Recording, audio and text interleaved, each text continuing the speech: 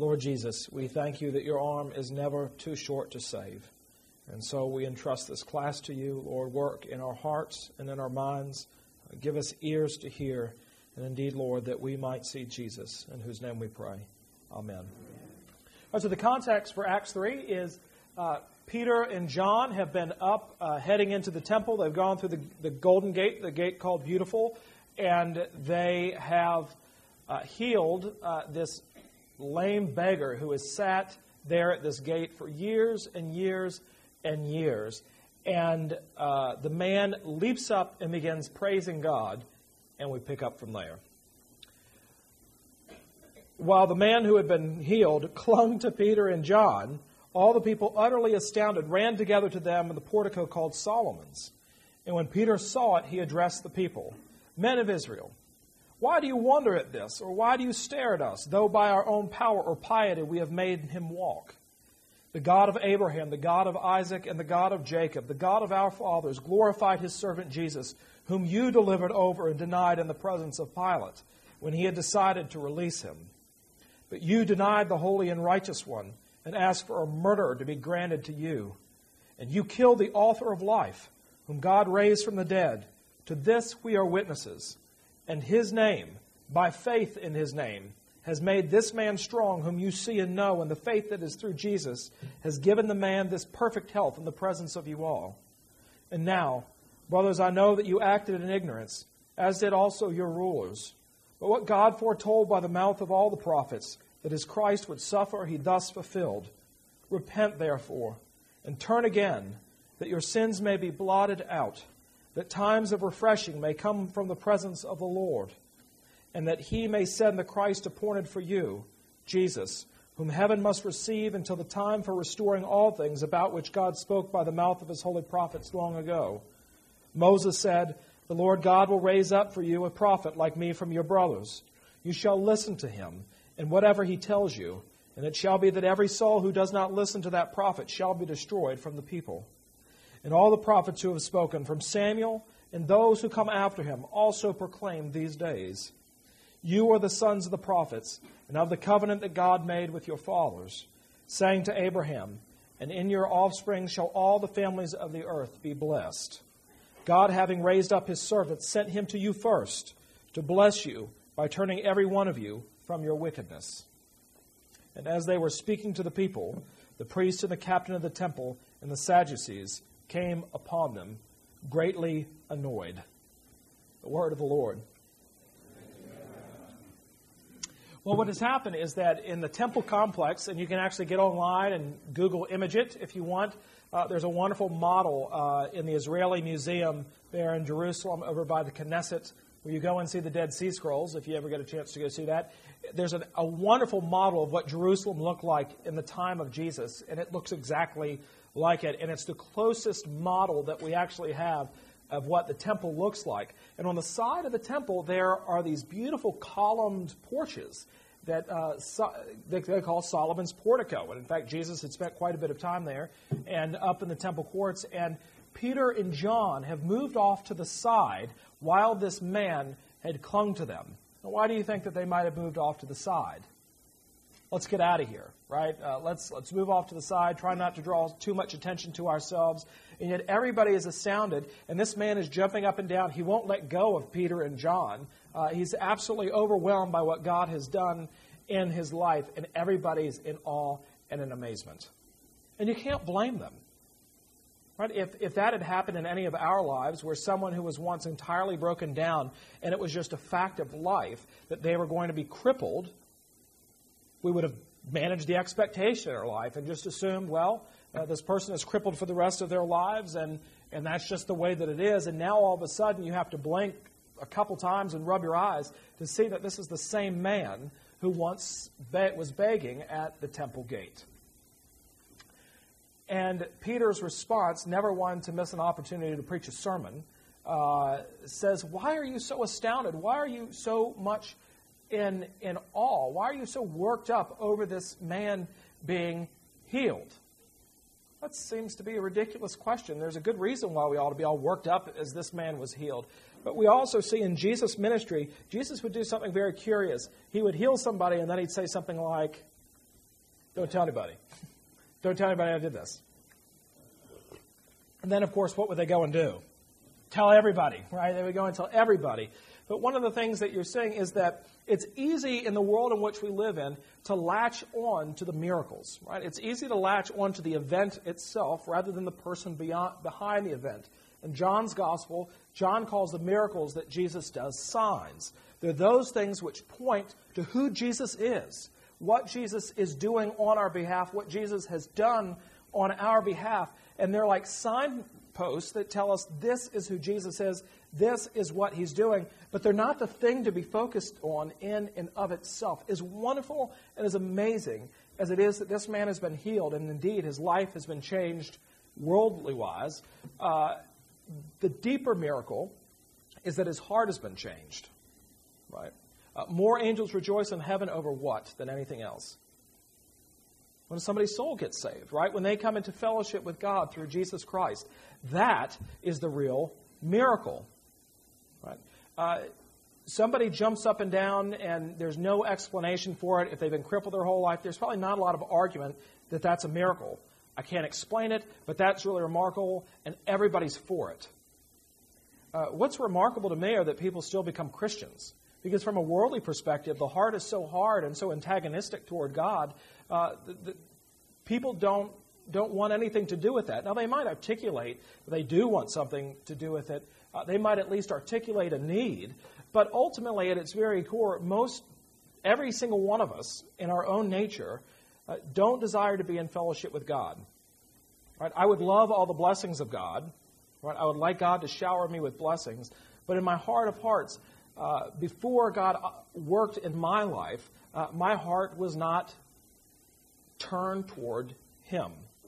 And that's a greater miracle because, again, it doesn't take much convincing to your neighbor that this man has been healed and that God or whoever did something great in this man's life. But when it comes to trying to talk to somebody about Christianity or faith, they may roll their eyes, they might listen politely, or they may answer with antagonism toward faith. It's a much, much harder issue. And so that's what Peter is saying. Why do you wonder at this? Let me tell you something that you ought to wonder at. That you killed the author of life. That's an interesting turn of phrase. God sent the author of life into the world, and your response was to kill him. Right? That will get your attention.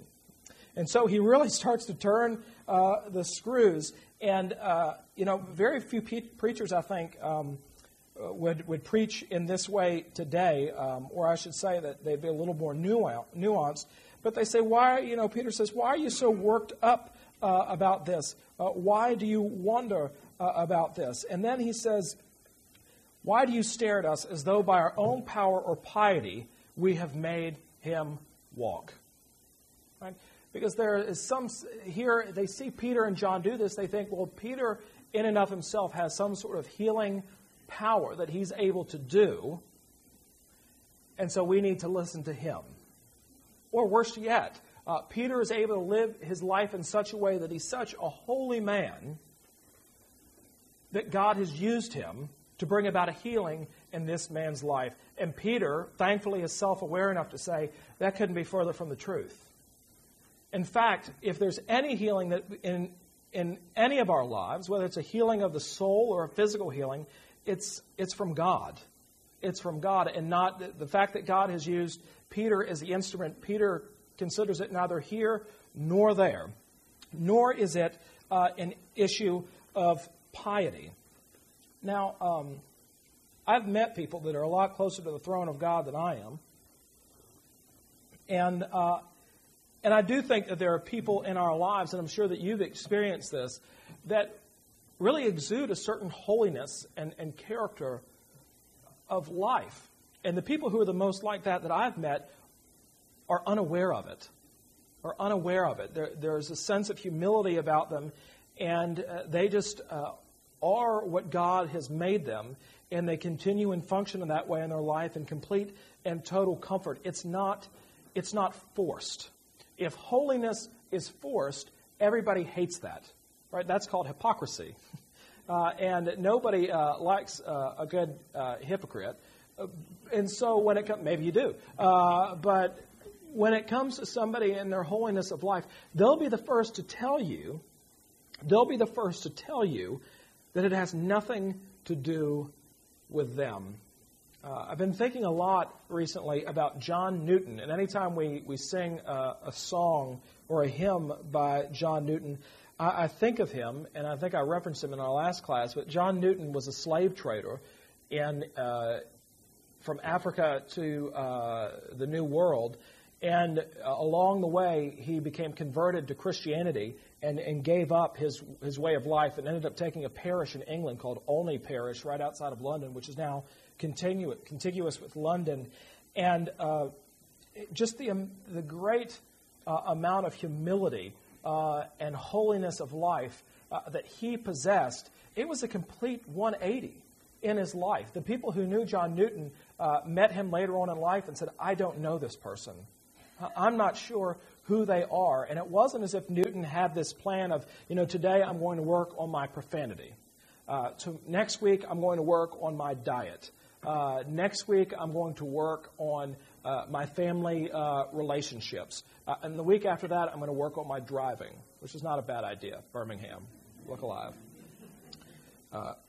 It wasn't that at all, but God began to work in John Newton's life in such a way that God transformed John Newton. John Newton didn't transform himself. And out of this life, you can hear how he feels about himself. And he's not a man of arrogance or a man of pride. And you hear that in his hymns. You hear that all through his hymns of the work that God has done in his life. Most famous of all, Amazing Grace. Amazing Grace, how sweet the sound that saved a wretch like me. That saved a wretch like me. John Newton still understood that even in his present state of being in a relationship with God, that at a very basic level, he still felt his wretchedness. And the older he got, he didn't feel like he got more and more holy. The older he got, the more reliance he found himself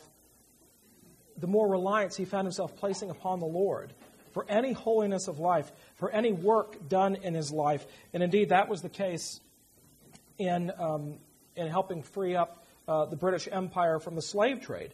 And in fact, his good friend William Wilberforce, who was the primary mover in Parliament, one of the great struggles that he had of his life was whether or not he ought to go into the ordained ministry. Because there's this idea that has always persisted in the church that if you're a super Christian, you ought to be ordained. Right? If you're a really good Christian, if you really like Christianity, then you ought to be ordained. Oh, if it were only true in the Episcopal Church. But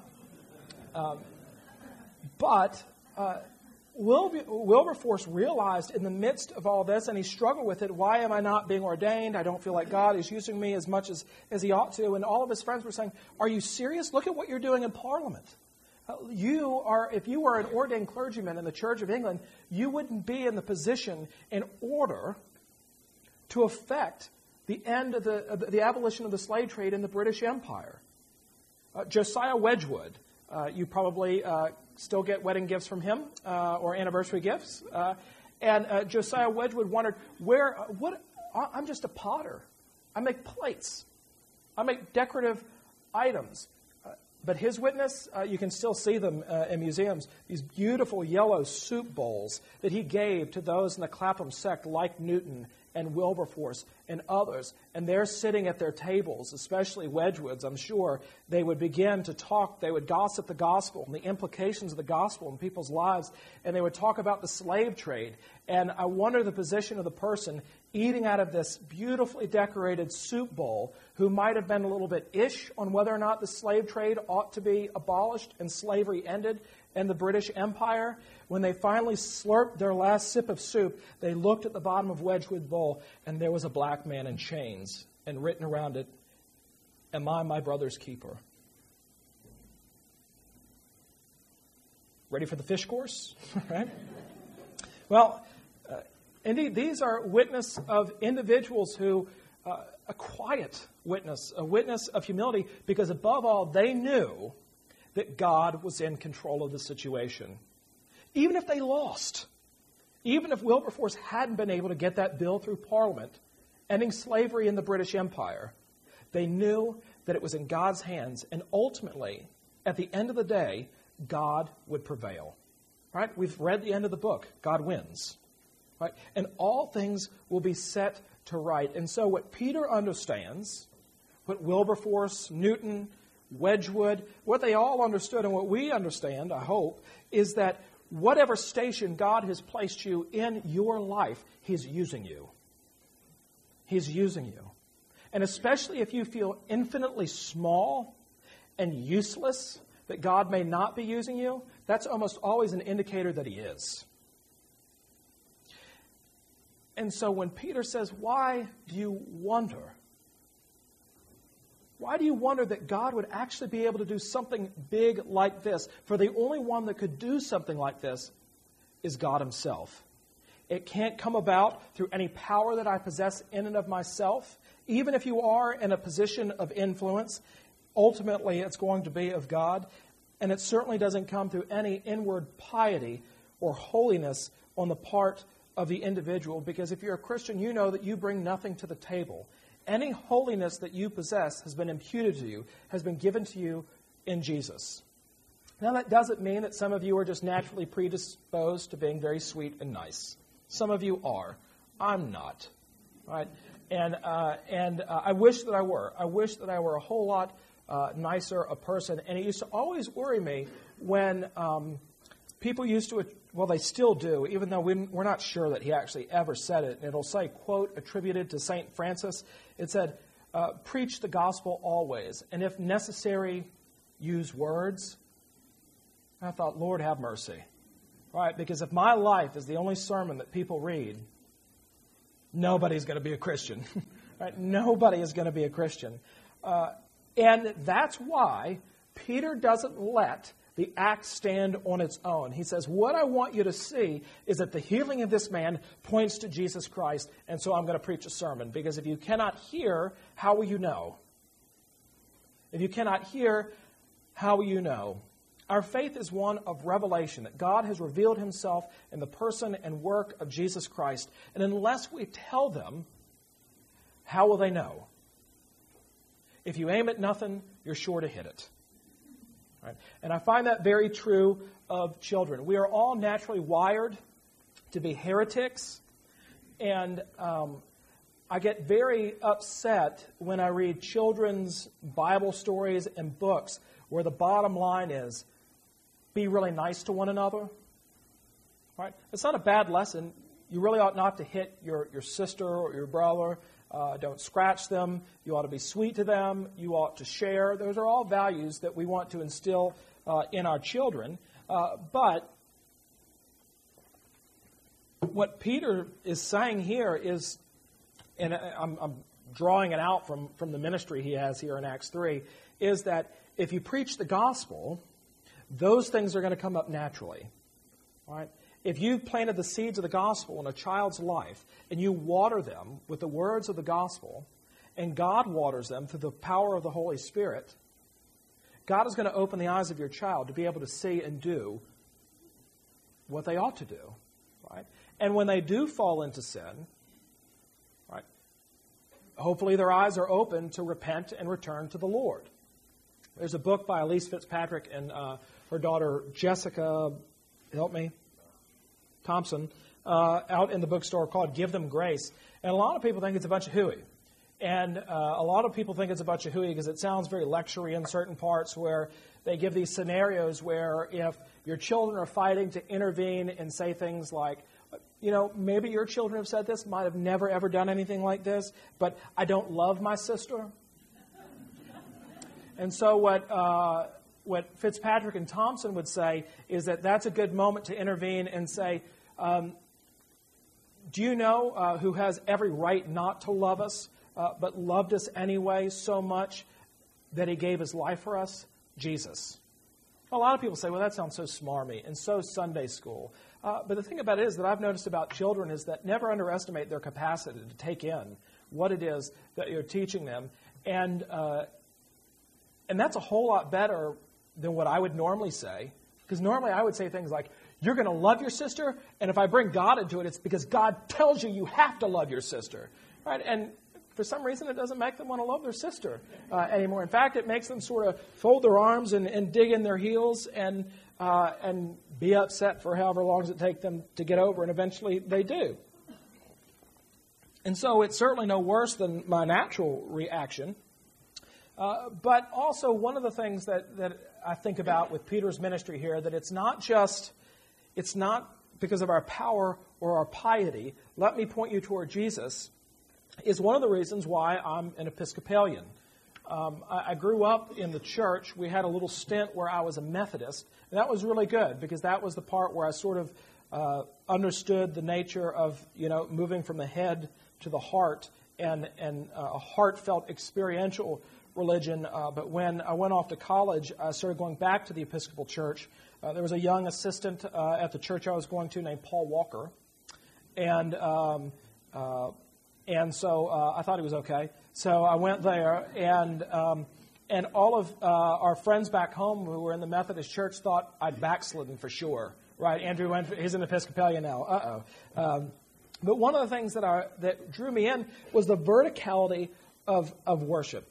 Absolutely, the liturgy can become staid. It can be boring. It can feel rote sometimes. But that's a better place to be than so many churches where the emphasis is laid on the preacher and the service to draw you in such a way that it's kind of built on personality rather than sort of the day in, day out. In fact, Stanley Hauerwas, who teaches ethics at Duke, was just interviewed, and one of the things that he said that he really appreciated was using the prayer book liturgy of morning and evening prayer. He said because it keeps you so centered that you don't have to make things up as you go along. Right. Another thing is, I'm not one of those that really gets into the trappings of the church, vestments and things like that. But one of the reasons why we wear vestments is that it keeps you focused and we sort of blend in. It's not really meant to set us apart, even though in one sense it does set us apart. But more than that, it's, let me tell you, worst dressed people on the face of the earth, clergy. Right? It covers us up. And that is a very good thing. Because if you're a snob like me, I'm a total clothes snob. And I've been to many churches where they don't wear vestments, and my mind immediately goes like, that's a very ill-fitting suit. Or that's a really nice suit. I wonder how much he gets paid. And that may just be me, but the whole idea is that, like John the Baptist, you decrease so that Jesus might increase. And what we're trying to do is to avoid any distraction and any emphasis. I mean, there are often times where I'll pray. You don't hear me, but you always wonder what we pray about, like when we disappear during the hymn before the sermon? You always wonder about? There's some clergy, I won't name names, they're furiously scribbling notes. But one of the things that I often pray is, God, whatever is of you that you would sear on our hearts, and whatever is not of you, that you have everybody forget immediately. Just cast it from their mind. Put a pall over it. And one of the wonderful things about our liturgy and the way that it's set up is it's a built-in mechanism to keep that from happening. But that doesn't mean that, it's dry or staid. I mean, the prayer that I prayed for Aniston and Celeste this morning, I wrote myself. But actually I didn't. I hope the Holy Spirit was working through me. And he does give us utterance for prayers and the like.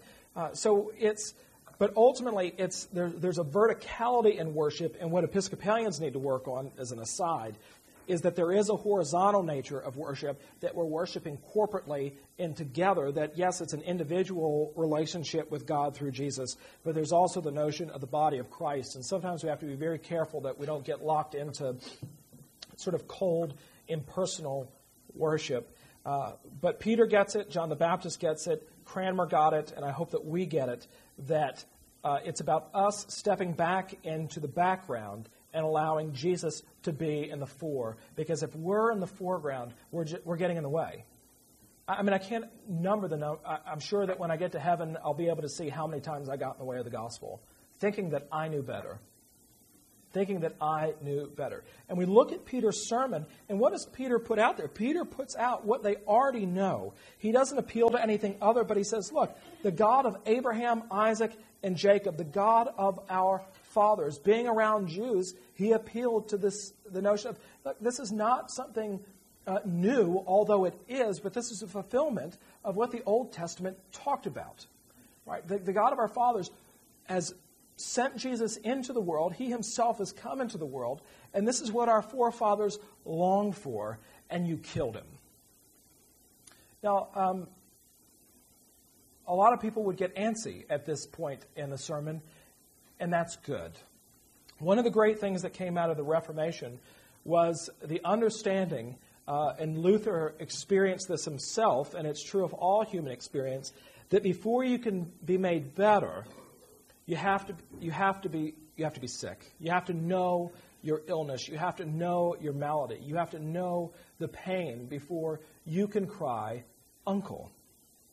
And Luther understood the reality of the human situation and the human condition because he lived life day in and day out. And so Peter is turning the screws here on his listeners, just as it's the preacher's job today to turn the screws on their listeners. And just as the Bible says, look, if you want to live, what has to happen first? You have to die. You have to die to yourself. You have to put everything aside, wholly over to Jesus, before you can have and experience life. Now, there's a lot of preaching today that doesn't include this tact.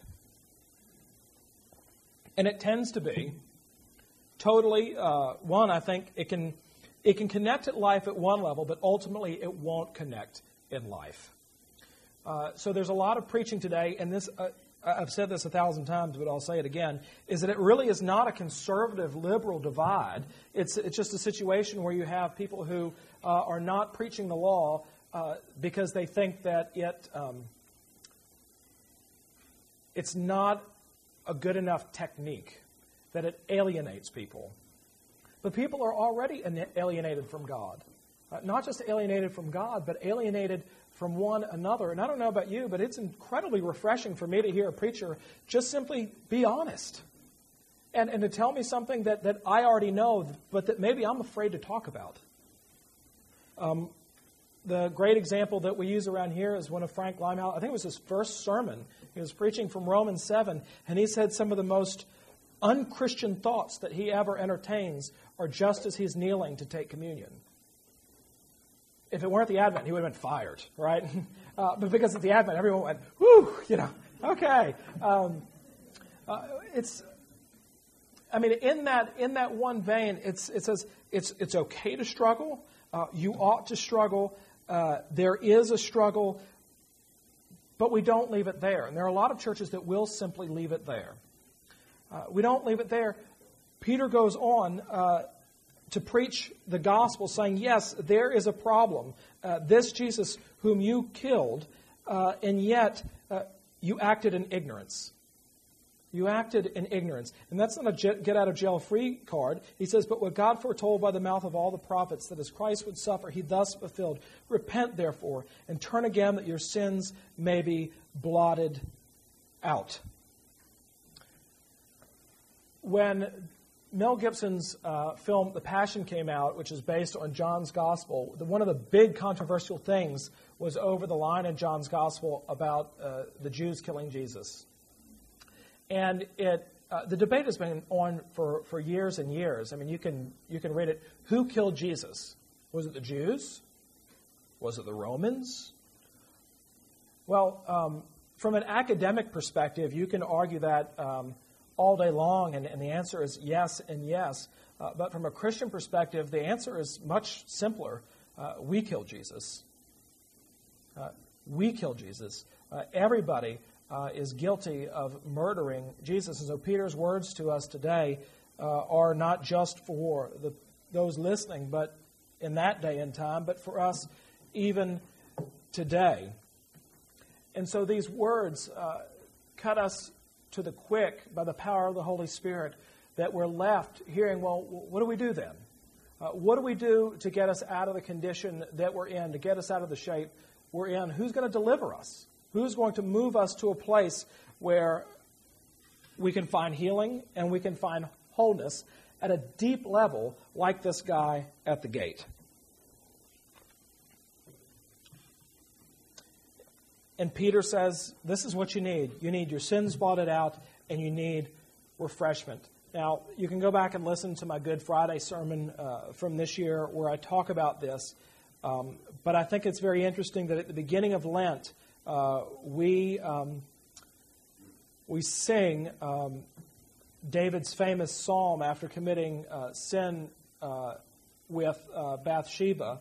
And he says, create in me a clean heart, O God, and renew a right spirit within me. Cast me not away from thy presence. And in there he also says that you would blot out my transgressions that are ever before me. Right? And what David, and then of course David's prayer is answered on Good Friday at the end of Lent, because one of the things that we all desire and that we all need is to have our sins blotted out, to be removed. There are a lot of churches that rightly talk about the forgiveness of sins, that through what Jesus Christ has done on the cross, that your sins are forgiven. And that's right.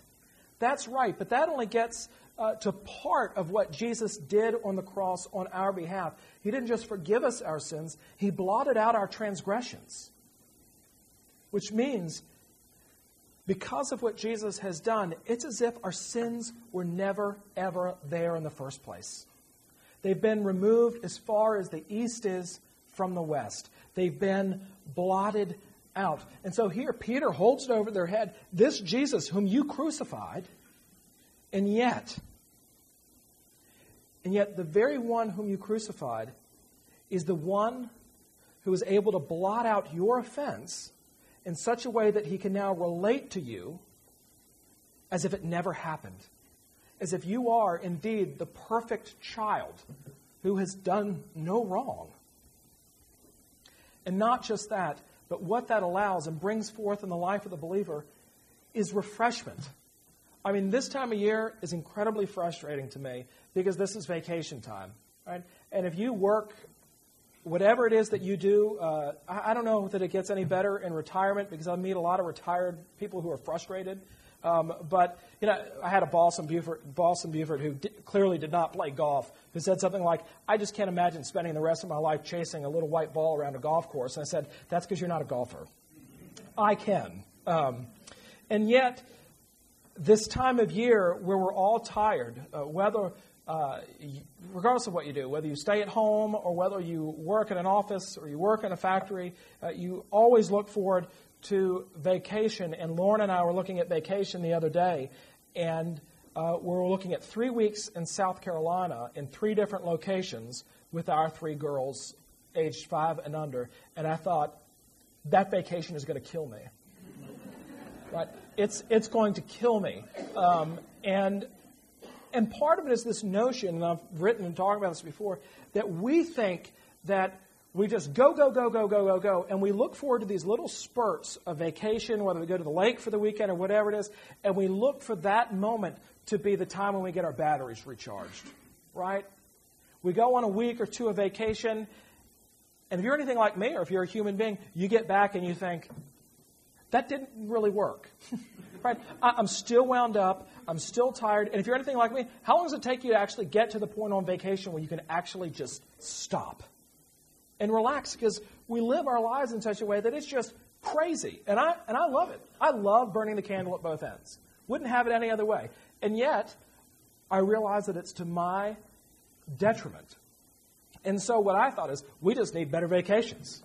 All right, we need to make sure that we can farm the kids out wherever we have to put them, and we'll go someplace where it's very hard to communicate with anybody, and we'll just, Lauren and I'll just be there. And the thing about it is there's a very big difference between when you are first married and you go on vacation, then when you have kids and go on vacation, when you walk into the hotel room and the first thing you see are 2 queen-size beds and you go, yes! Because you can kind of well, anyway. And then you go and one of the things I look forward to is sleeping in. When's the last time I slept in? And I can't do it anymore. And I get so mad. And so Lauren came out of the hotel, out of the bedroom into where I was watching the TV one vacation, and it was 7:45 in the morning. I had a drink with an umbrella in it, and I'm watching Short Circuit 2 in Spanish, and I'm sipping on it, and she goes, I said, I've been up for an hour and a half, and I just can't sleep. It's just the way it is, and no matter how hard I orchestrate it, well, you're really getting a picture of my life. No matter how hard I orchestrate it, I can't get refreshment. There are times when I feel like I get a little bit of rest, where I wake up, I feel pretty rested. But when's the last time you felt refreshed? Not rested, but actually refreshed, made new again. A new lease on life, a new lease on whatever struggle it is that you have going on in your life. And what Peter says is that this is what the Lord Jesus offers you. He offers you the blotting out of your transgressions, but he also offers you refreshment. Refreshment. And that's very hard because I like to be in control of my refreshment, right? And it has to come in more than just a Mai Tai, right? The refreshment that Jesus is talking about is the feeling of being made new and whole again in Jesus. And the only way that that happens is actually resting in him and acknowledging in our own brokenness that he's the author of life. He's the author and perfecter of our faith. And if there's going to be any refreshment, any renewal, any rest in our life, it has to come from him. Because trying to organize our life or set up our life to have there's no such thing as boundaries in life. I mean, there is a place where we have to, one of my big struggles, I have to learn how to say no to things. But I mean, think about how awful life would be if you actually had boundaries. Right? If your child comes up to you and says, I want to sit in your lap, and you say, I'm sorry, it's daddy time. Right? You just drew a really great boundary, but that's not the way that it works, nor is it the way that it ought to work. And so boundaries, in some regard, are for the birds. There are other ways in which boundaries are very helpful and good. But there's no way that we can arrange our lives in such a way that we can find and create refreshment on our own. And if there was ever a system set up that was well-meaning and well-intentioned to create refreshment and rest in life, it was the system created by the Pharisees and the Sadducees and the scribes. They had all kinds of wonderful rules and helpful hints for living in order to live your life in such a way that you could try to exhaust it of its potential. But all they were was burdensome. They were a law that ultimately crushed. That which was supposed to bring life actually robbed you of life. And they heard these words, and they were greatly annoyed. So much so that they interrupted Peter's sermon. They weren't able, even to many, these words of life and refreshment, they don't want to hear it. They don't want to hear that they have to give up. They don't want to hear that it actually has everything to do with God and very little to do with you. And so, those who were hearing him, the Sadducees, came upon them greatly annoyed because they were teaching the people and proclaiming in Jesus the resurrection from the dead. Now, we're going to get to why the Sadducees in particular were upset about that particular part. But suffice it to say at this point, if you're going to preach the gospel and it's all about Jesus, people will be greatly annoyed. People will be greatly annoyed. And I think that's just a fact of life. And yet, there is only one thing needful and only one message that has the power to refresh and to make whole and to be made new. And that is the message of Jesus Christ and what he's done for us, the good news of the gospel, that God is for you, has died for you, and has been raised from the dead for you. Questions, comments, concerns?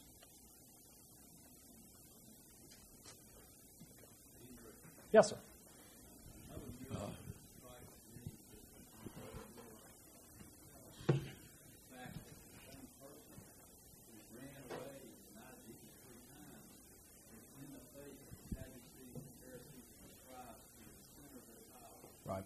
Yeah, so and the miracle of that, like, I mean, who is this Peter guy? Right, he was the one that denied Jesus to a little girl. He just couldn't even stand up to her. And yet here he is preaching to lions in the lion's den. And the only answer for that is God, is the Holy Spirit at work in Peter's life. We talked a little bit about it last week, that it would take some real guts to say to someone who is crippled from birth, get up and walk. Right? On the one hand, that could be a very insensitive thing to say, but of course it wasn't Peter saying that, but God speaking through Peter. Dr. Taylor. If Peter had said to the people, yes, I did that with God's help, instead of giving God credit for it, wouldn't they have understood him more? Because they saw him do this miracle, and God didn't do it.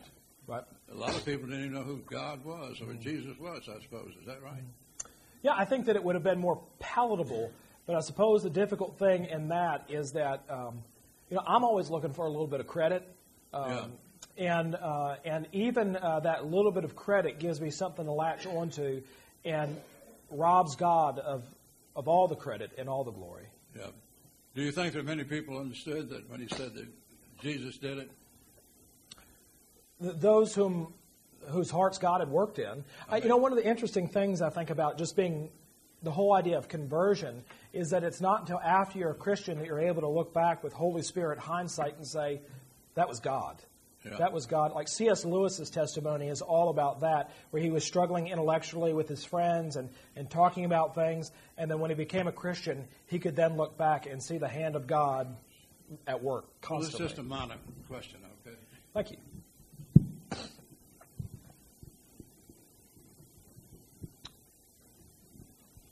I hope you all have wonderful vacations. Go in peace to love and serve the Lord.